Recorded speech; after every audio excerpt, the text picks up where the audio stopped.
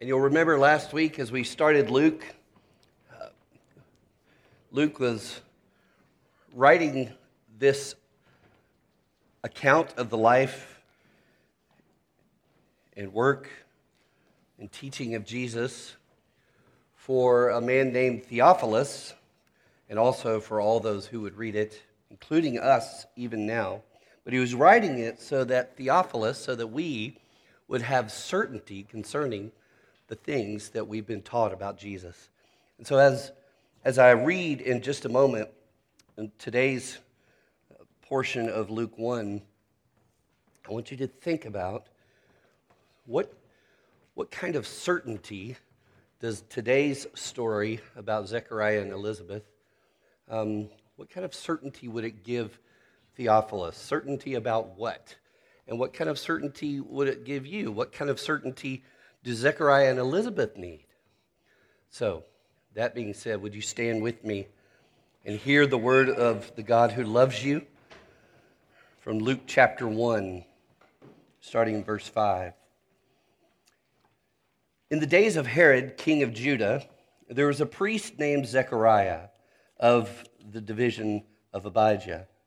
And he had a wife from the daughters of Aaron, and her name was Elizabeth. And they were both righteous before God, walking blamelessly in all the commandments and statutes of the Lord. But they had no child, because Elizabeth was barren, and both were advanced in years. Now, while he was serving as priest before God, when his division was on duty, according to the custom of the priesthood, he was chosen by lot to enter the temple of the Lord and burn incense. And the whole multitude of the people were praying outside at the hour of incense. And there appeared to him an angel of the Lord standing on the right side of the altar of incense.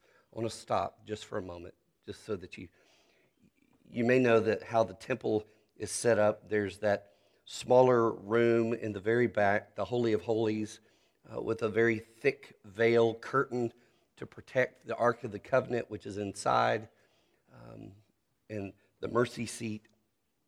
Right outside of that curtain, the bigger room is called the holy place, but right outside of that curtain is this golden altar of incense, where a priest would morning and night burn incense that represented the prayers of God's people. So I want you to visualize that, and further back behind, toward the front of the holy place, would be the table of showbread and the golden candle menorah. And so Zechariah is walking right up to the veil that separates him from the Ark of the Covenant, from the Holy of Holies. And he's in charge of presenting this incense that represents the prayers of God's people. So, and while he's doing that, the whole multitude of people are outside praying prayers that were regularly prayed morning and night for the coming of the Messiah. The whole multitude of the people were praying outside at the hour of incense. And there appeared to him an angel of the Lord standing on the right side of the altar of incense. And Zechariah was troubled when he saw him, and fear fell upon him. But the angel said to him, "Do not be afraid, Zechariah, for your prayer has been heard, and your wife Elizabeth will bear you a son, and you shall call his name John. And you will have joy and gladness, and many will rejoice at his birth, for he will be great before the Lord. And he must not drink wine or strong drink, and he will be filled with the Holy Spirit, even from his mother's womb. And he will turn many of the children of Israel to the Lord their God, and he will go before him in the spirit and power of Elijah, to turn the hearts of the fathers to the children, and the disobedient to the wisdom of the just, to make ready for the Lord a people prepared." And Zechariah said to the angel, "How shall I know this? For I am an old man, and my wife is advanced in years." And the angel answered him, "I am Gabriel. I stand in the presence of God, and I was sent to speak to you and to bring you this good news. And behold, you will be silent and unable to speak until the day that these things take place, because you did not believe my words, which will be fulfilled in their time." And the people were waiting for Zechariah, and they were wondering at his delay in the temple. And when he came out, he was unable to speak to them, and they realized that he had seen a vision in the temple. And he kept making signs to them and remained mute. And when his time of service was ended, he went to his home. After these days, his wife Elizabeth conceived, and for 5 months she kept herself hidden, saying, "Thus the Lord has done for me in the days when he looked on me, to take away my reproach among people." And now let's go to verse 57, to the birth of John. Verse 57, "Now the time came for Elizabeth to give birth, and she bore a son. And her neighbors and relatives heard that the Lord had shown great mercy to her, and they rejoiced with her. And on the 8th day they came to circumcise the child. And they would have called him Zechariah after his father, but his mother answered, 'No, he shall be called John.' And they said to her, 'None of your relatives is called by this name.' And they made signs to his father, inquiring what he wanted him to be called. And he asked for a writing tablet and wrote, 'His name is John.' And they all wondered. And immediately his mouth was opened and his tongue loosed, and he spoke, blessing God. And fear came upon all their neighbors, and all these things were talked about through all the hill country of Judea. And all who heard them laid them up in their hearts, saying, 'What then will this child be?' For the hand of the Lord was with him." This is the word of the Lord. Thanks be to God. Father, would you come and speak to us? Open the eyes of our hearts so that we may see what you're up to in this story and in ours. We ask in Jesus' name. Amen. Please be seated.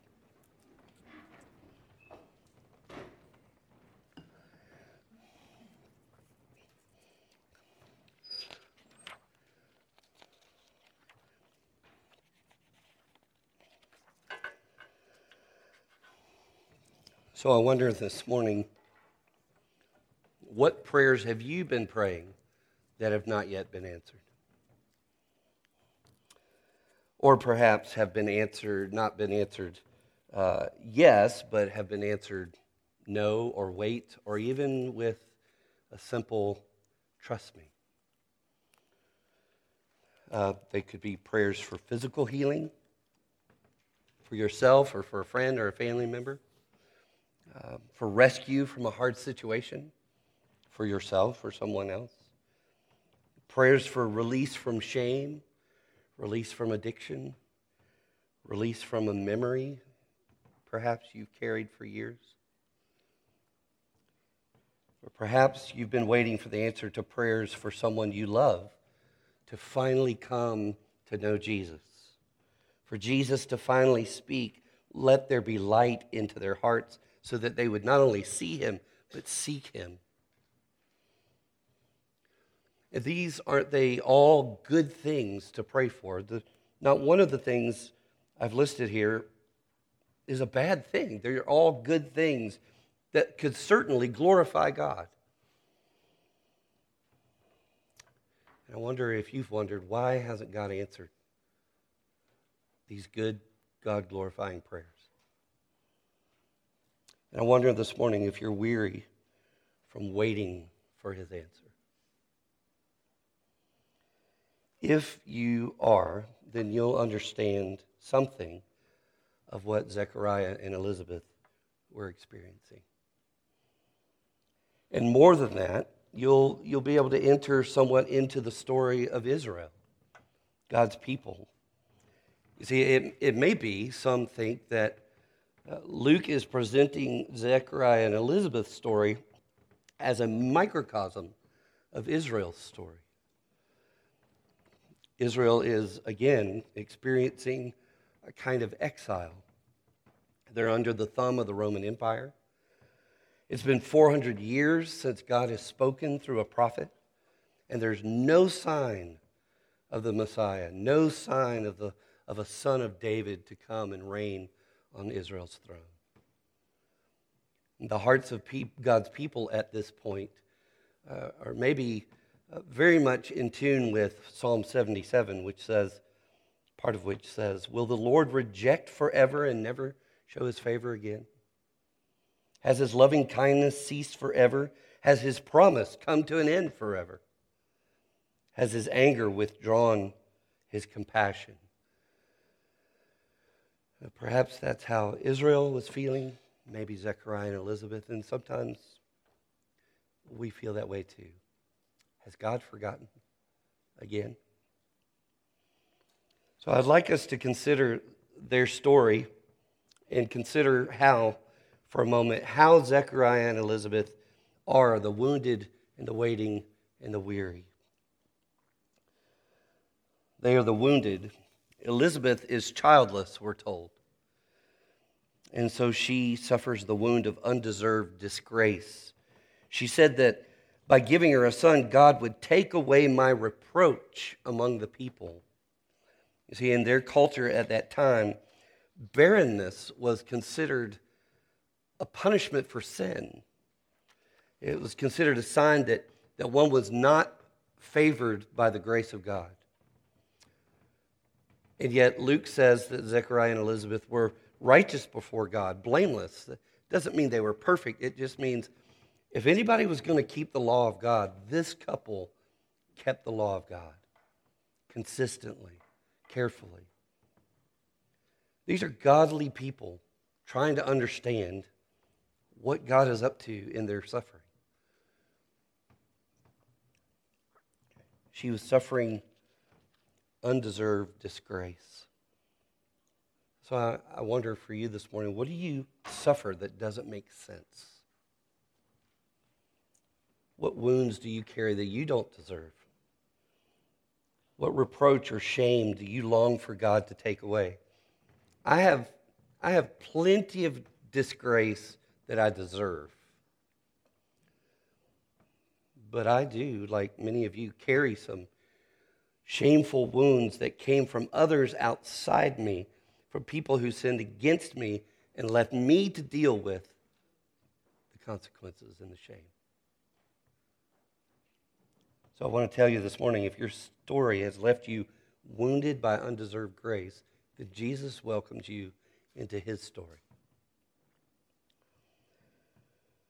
Elizabeth also knew the wound of unfulfilled desire. She longed to be a mother. And again, this is a good desire, one of the best desires. She wanted to be a godly mother who raises a godly child. See, she and Zechariah were both from the priestly line of Aaron. And so perhaps they dreamed about raising another priest. So I wonder this morning, what good desire do you have that has gone unfulfilled in your story? Desire to be a parent like these two? Maybe a desire to have a husband or a wife? Desire to have a job that provides for your family? To have healthy relationships with your family, your neighbors, your coworkers? If your story has left you wounded by unfulfilled desires, then, friends, Jesus welcomes you into his story this morning. So they were wounded, but they were also waiting. Waiting as an old man's old prayers go unanswered for decades. Two kinds of prayers: prayers for a Savior and then prayers for a son. Zechariah was offering up what is most likely it is a morning prayer and an evening prayer of this incense that I told you about. But this incense were representative of the prayers of God's people who were gathered outside praying as he was inside offering the incense of prayers. They're representative of the prayers of God's people for the salvation of Israel. This has been going on for hundreds of years, these prayers. And so while Zechariah was inside praying, the people were outside praying. This is a prayer for a Savior that is centuries old. But Zechariah, personally, and Elizabeth had also been praying for a son, not just a Savior. And we might guess that it had been years since this prayer had been offered up to God. Zechariah called himself an old man, and he very graciously called his wife advanced in years. Smart guy. But perhaps they continued to pray for a son into their 40s and then stopped at some point, realizing they'd missed their opportunity to conceive. And so now it may be perhaps 40 to 50 years since they first prayed for children, and 20 to 30 years since they had stopped asking God for a son. Again, I ask you, what good thing have you prayed for over and over again, year after year, with no response? If your story has left you waiting because of unanswered prayers, then Jesus welcomes you into his story this morning. And then they're weary. The wounds and the waiting had worn them out. And some of you are worn out this morning. Some of you are tired. You're worn out from your wounds and worn down from your waiting. If the wounds and waiting in your story have left you weary, then Jesus welcomes you into his story this morning, the story that Luke is trying to tell us. God this morning is inviting each of us to live out our little stories in the context of his larger story. For me, one of the most fascinating parts of Zechariah and Elizabeth's story has always been this comment by the angel Gabriel. He said, "Do not be afraid, Zechariah, for your prayer has been heard." What did he mean when he said, "Your prayer has been heard"? Now, he goes on to say, "Your prayer has been heard, and your wife will bear you a son." And so that context suggests that Gabriel's referring to Zechariah's prayer for a son. But as I said, Zechariah and the people have been praying daily prayers for a Messiah. And these prayers of longing and looking for the Messiah who would rescue Israel from all of their wounds and waiting and weariness are also a prayer that's being answered at the same time. And listen to Gabriel's description of John. It hints that the time for the Messiah has finally come. He says that John will go before the Lord in the spirit and the power of Elijah to make ready for the Lord a people prepared. John is the promised forerunner for the Messiah. So which prayer is being answered? Is it the ancient prayer for a Savior, or is it the old prayer for a son? One commentator summarized well what I think is happening here. He says, "Is it absolutely necessary to make this choice? Is there not a very close relation between the two prayers? Is it not true that the son to whom Elizabeth would give birth was destined to be the forerunner of the Messiah, through whom salvation would come for Israel? In fact, for all God's children, whether Jew or Gentile." So God's answer to both prayers reveals something that we all need to know as wounded, waiting, and weary people. Your little story of woundedness and waiting and weariness is woven into God's larger story of world-changing wonder.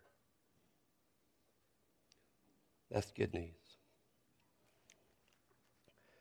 As I was thinking about this, I thought too often I think that I can determine what God's heart is like by looking at what he's writing in my current page in my story.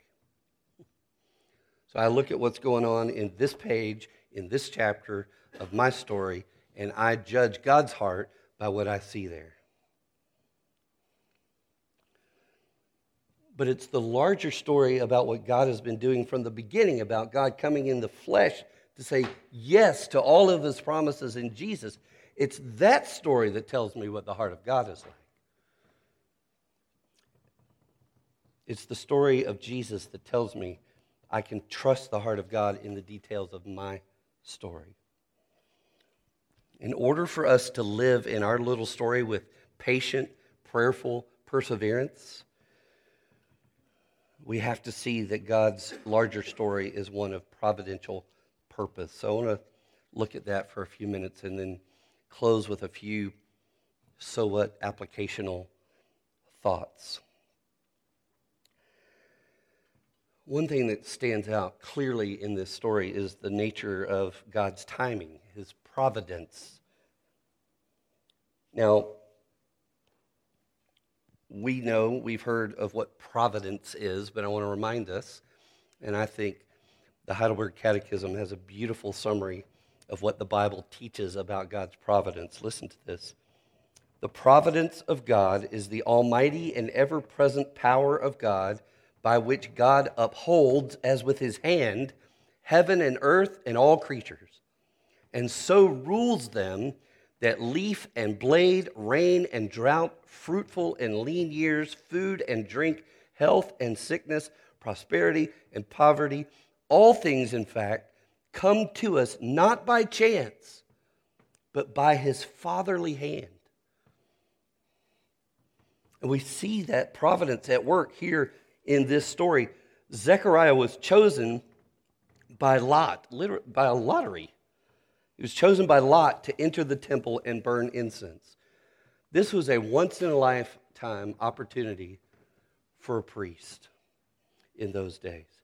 In fact, there were 18,000 priests in his day, and only one would be chosen by Lot to serve at the altar of incense each day. So there's no guarantee that any particular priest would ever get this opportunity in his lifetime.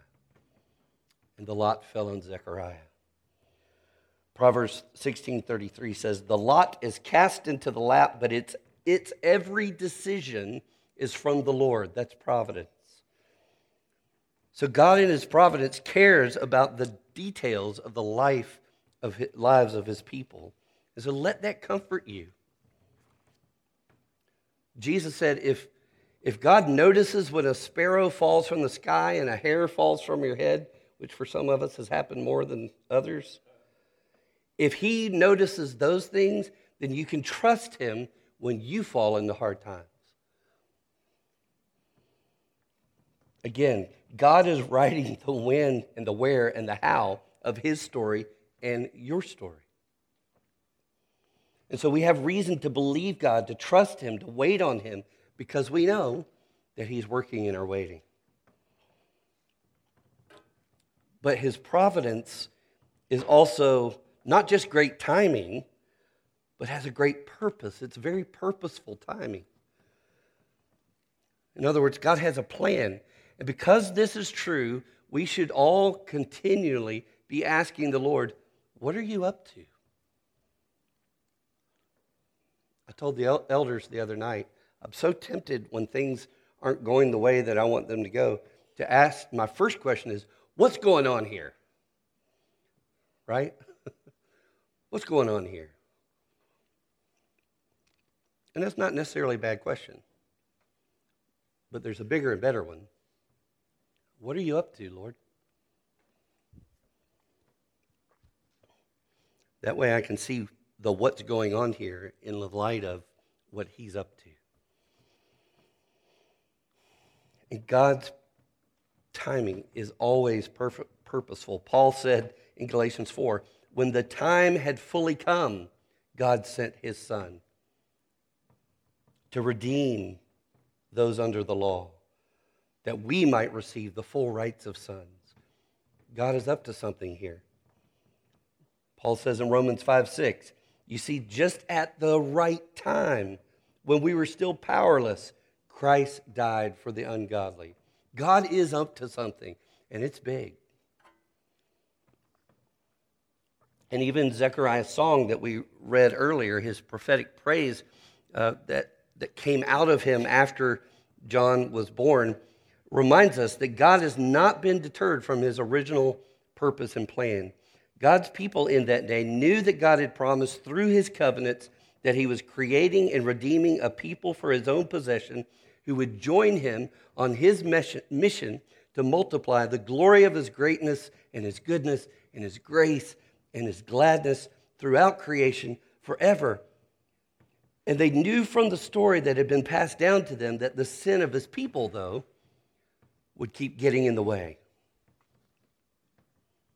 And they knew that the prophets Jeremiah and Ezekiel had described a new covenant that God would give to deal with this sin problem forever. And they knew that he had promised through his prophets that he would send his servant who would be pierced for their transgressions, crushed for their iniquities, whose wounds would heal their tendency to go astray, because God would lay on his servant the sin of his own people. But it had been 400 years since God said anything about this, anything about his promise to his people through his prophets. And so these people were all waiting for another prophet to come, one like Elijah, one of the prophets of old had promised was coming to prepare the way for the Messiah. That's the part of the story of God that Zechariah and Elizabeth lived in. They lived in that waiting and wondering. They knew what it meant to trust God's heart of purposeful timing and to wait on him even as they wait for him.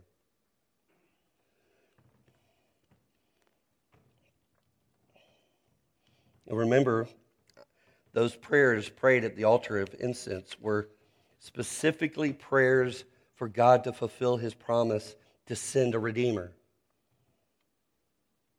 And do you remember what the Holy Spirit prompted Zechariah to say after John's birth?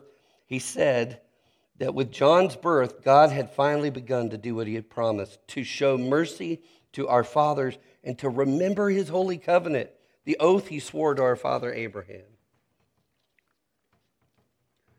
And what I want us to notice is the emphasis of Gabriel's message to Zechariah was mainly on God's purposes and plans, not on Zechariah and Elizabeth's purposes and plans. Yes, he mentioned that God was going to give them a son, but then he goes on and on to talk about the significance of that son, the significance of John's place in God's plan. You see, Zechariah and Elizabeth had purposed and planned to have children years ago, but their timing did not yet fit God's purposes or plans. Gabriel's message is more about God fulfilling his eternal purpose than anything else.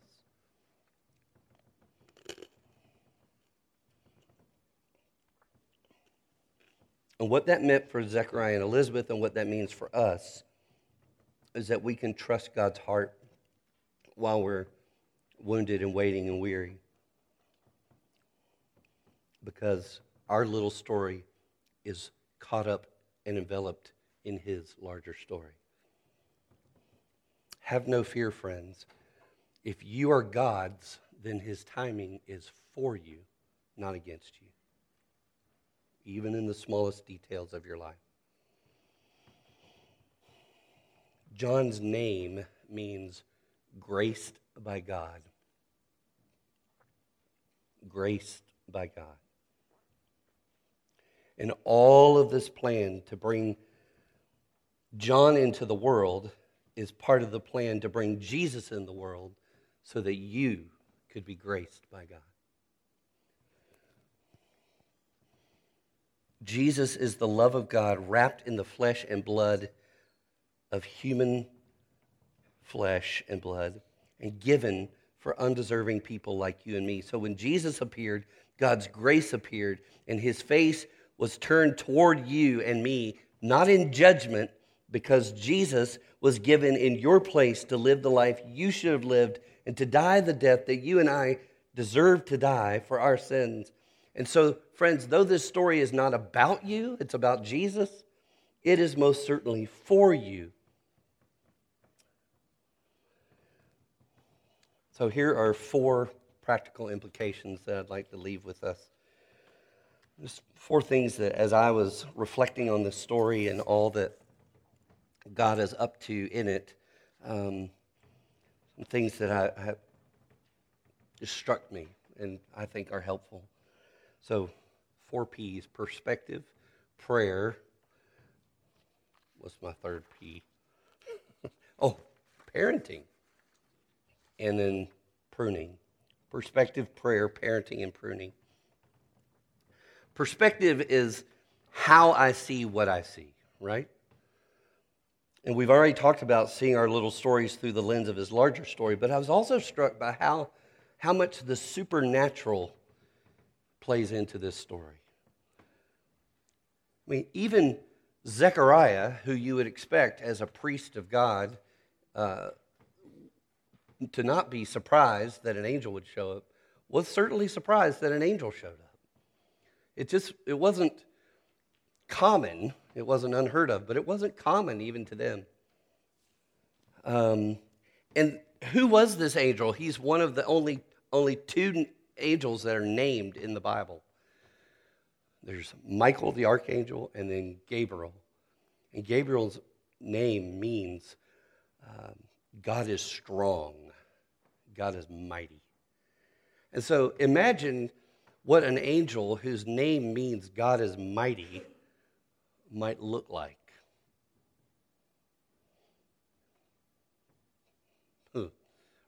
Ripped, as we say. And so no wonder he was afraid.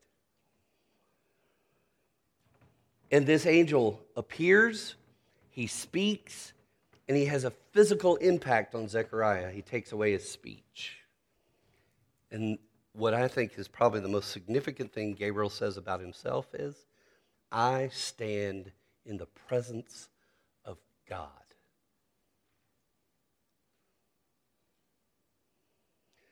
We modern people forget that there's more to reality than meets our eye. And Luke wants to give Theophilus and you and me certainty that there's always more going on than we're aware of.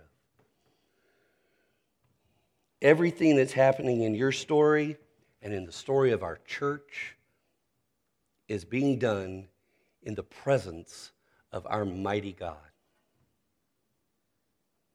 That just struck me this time through this story.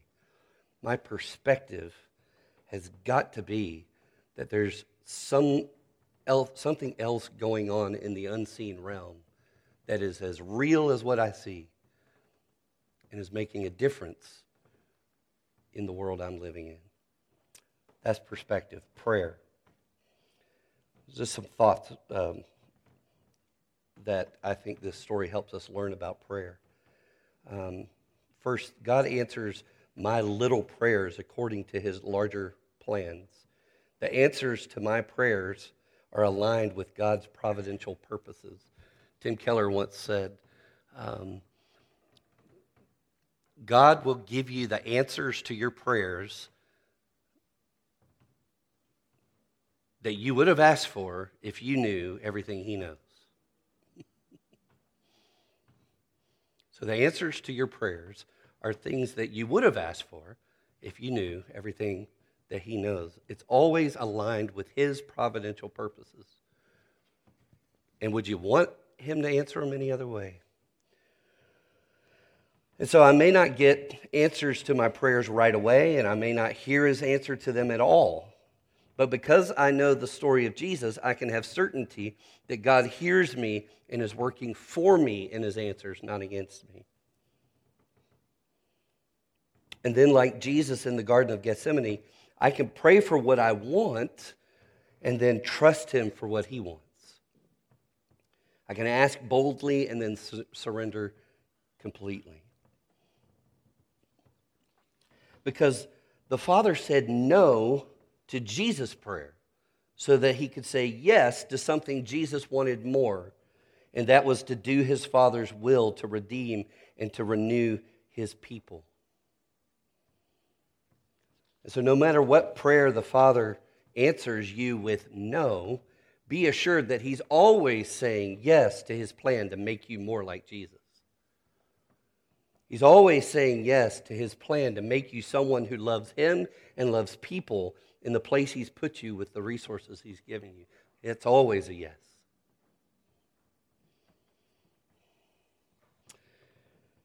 And then I was reminded of how Paul asked for that thorn in his flesh to be removed 3 times. And it's not just that he asked 3 times and then stopped. 3 is kind of a number of completion, of wholeness.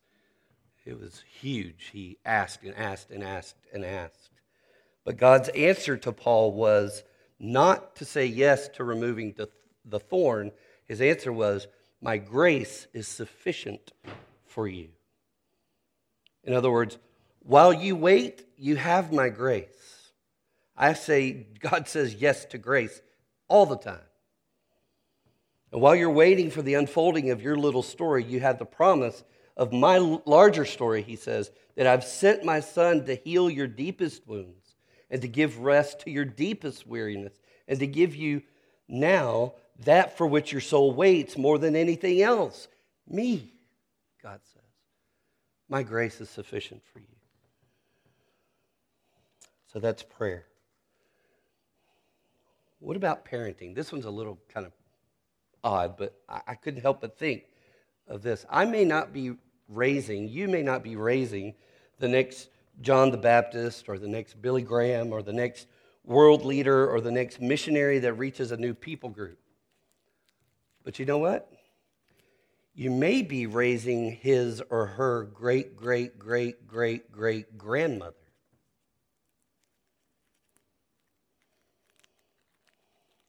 And I thought of that because of the faithfulness of 10 plus generations of Aaron's family through the 400 years of silence is evidenced in the godliness of Zechariah and Elizabeth.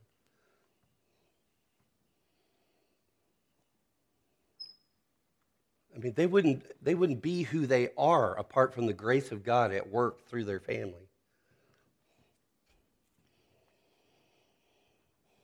And then remember what Jesus said about John the Baptizer? Jesus said this about him. He said, truly I say to you, among those born of women, there has arisen no one greater than John the Baptist. So he's great. And you could be raising his great-great-great-great-great-great-great-great-grandmother. Or a great person's grandmother. And then Jesus says, yet the one who is least in the kingdom of heaven is greater than John.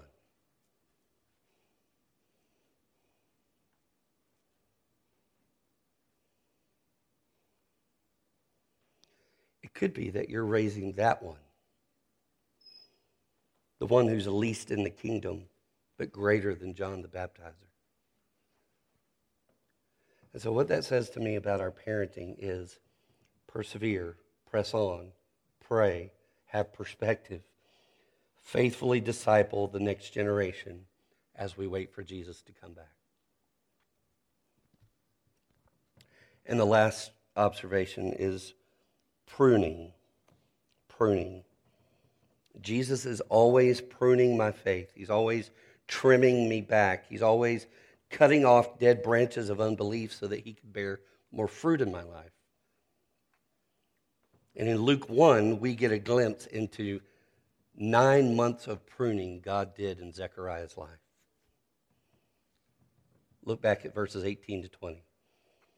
Zechariah said to the angel, how shall I know this? I'm sorry.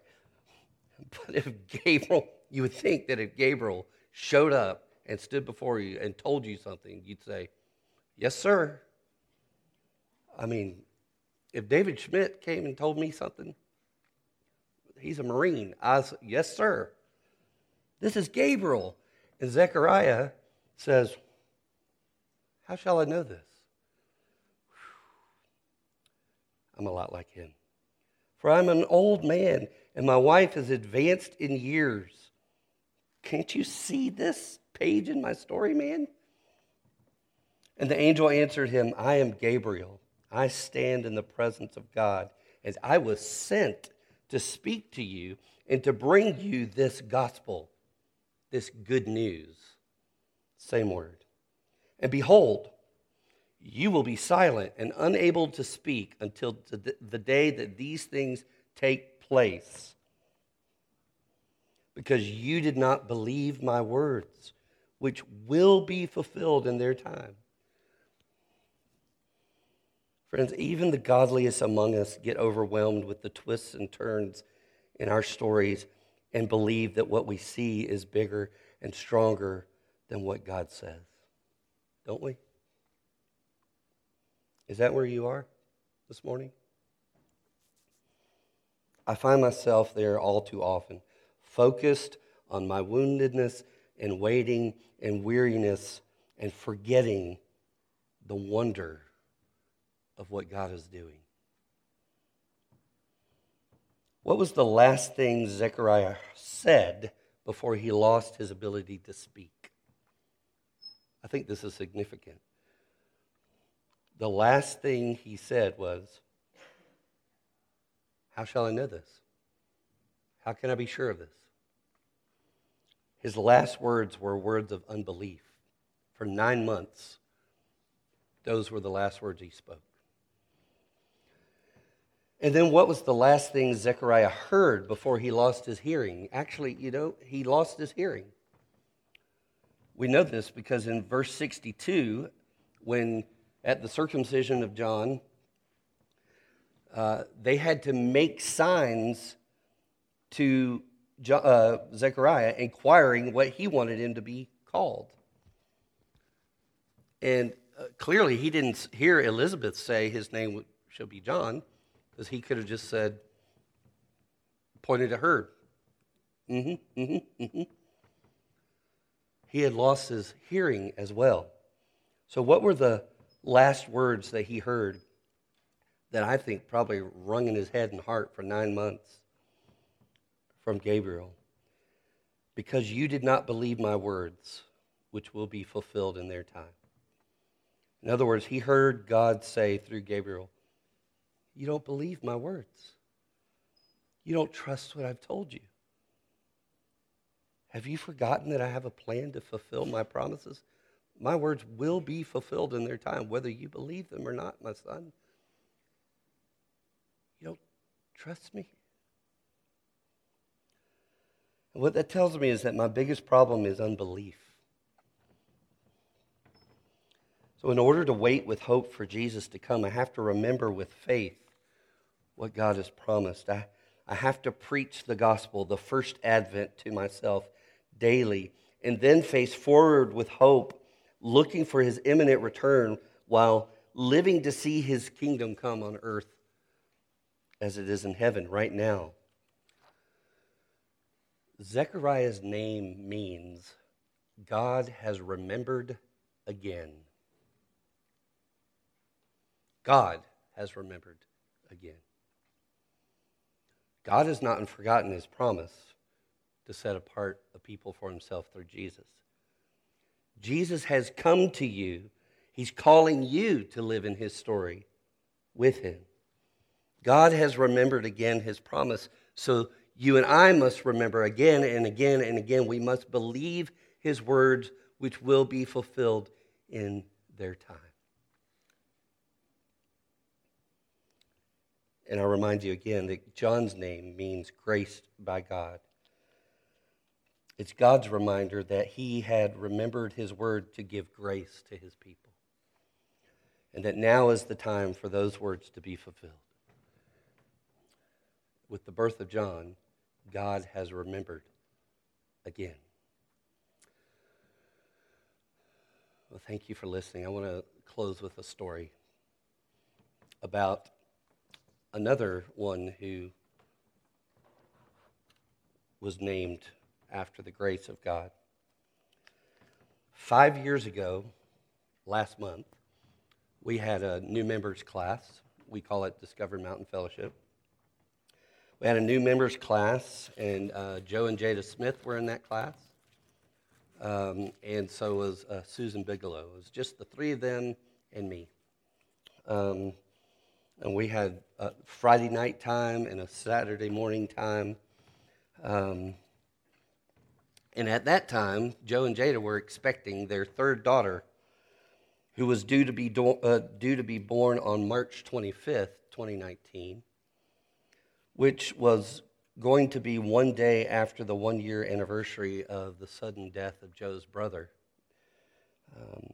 who died on March 24th, 2018. And so that was pretty significant to them, and they were wondering what it all meant. Well, on the Saturday morning of our Discover Mountain Fellowship time, Jada told the rest of us this story. She said that she'd been anxious for weeks about what to name this baby. She and Joe would text back and forth ideas to each other. And she said that 2 nights before this, she woke up anxious about it, and she prayed that God would let her know, what is the name of this baby that you want to give me? And she sensed that he was saying, just wait for the right time. And so at our little seminar on Friday night, we talked a lot about God's grace. It was God's grace this, God's grace this. It was the topic of conversation. And so Jada said that during that time she sensed in her heart, yes, Grace is her name. But she was afraid to tell Joe because she wasn't sure how he, would he accept this? Would he like this name? And so Friday night, she said to Joe, I think I know her name. And Joe said, is this it? And he opened his hand, and written on the palm of his hand was the word grace.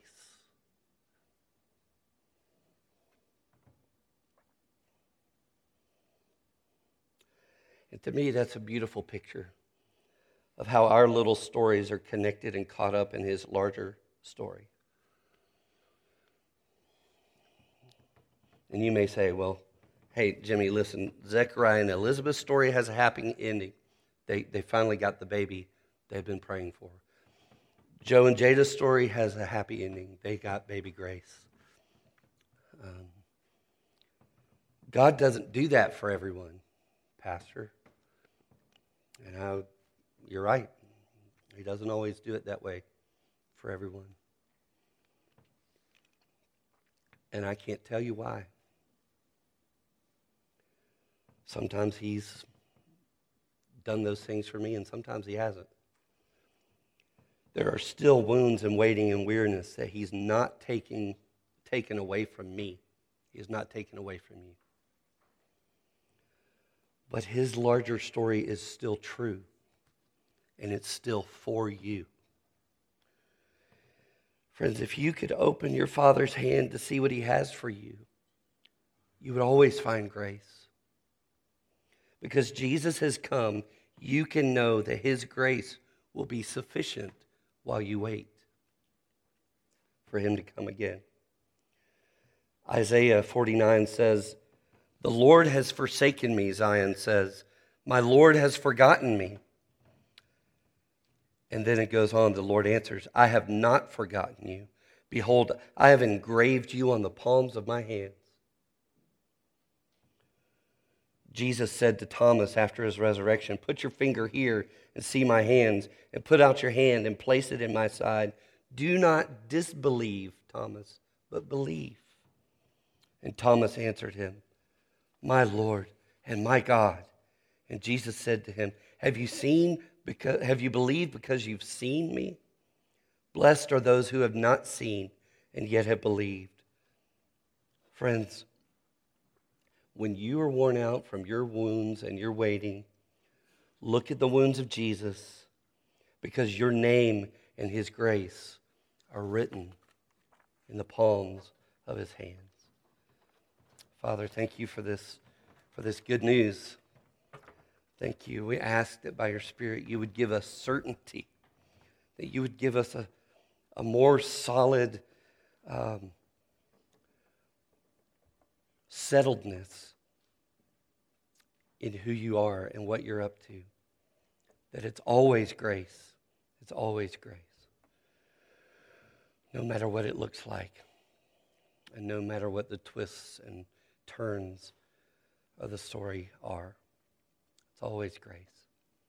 And this table reminds us again, as you hold out your hands to us, Lord Jesus, and say, put your hands here. Here's visible, tangible evidence that I came to give you grace. So help us now to come and receive that certainty again, Lord Jesus. Amen.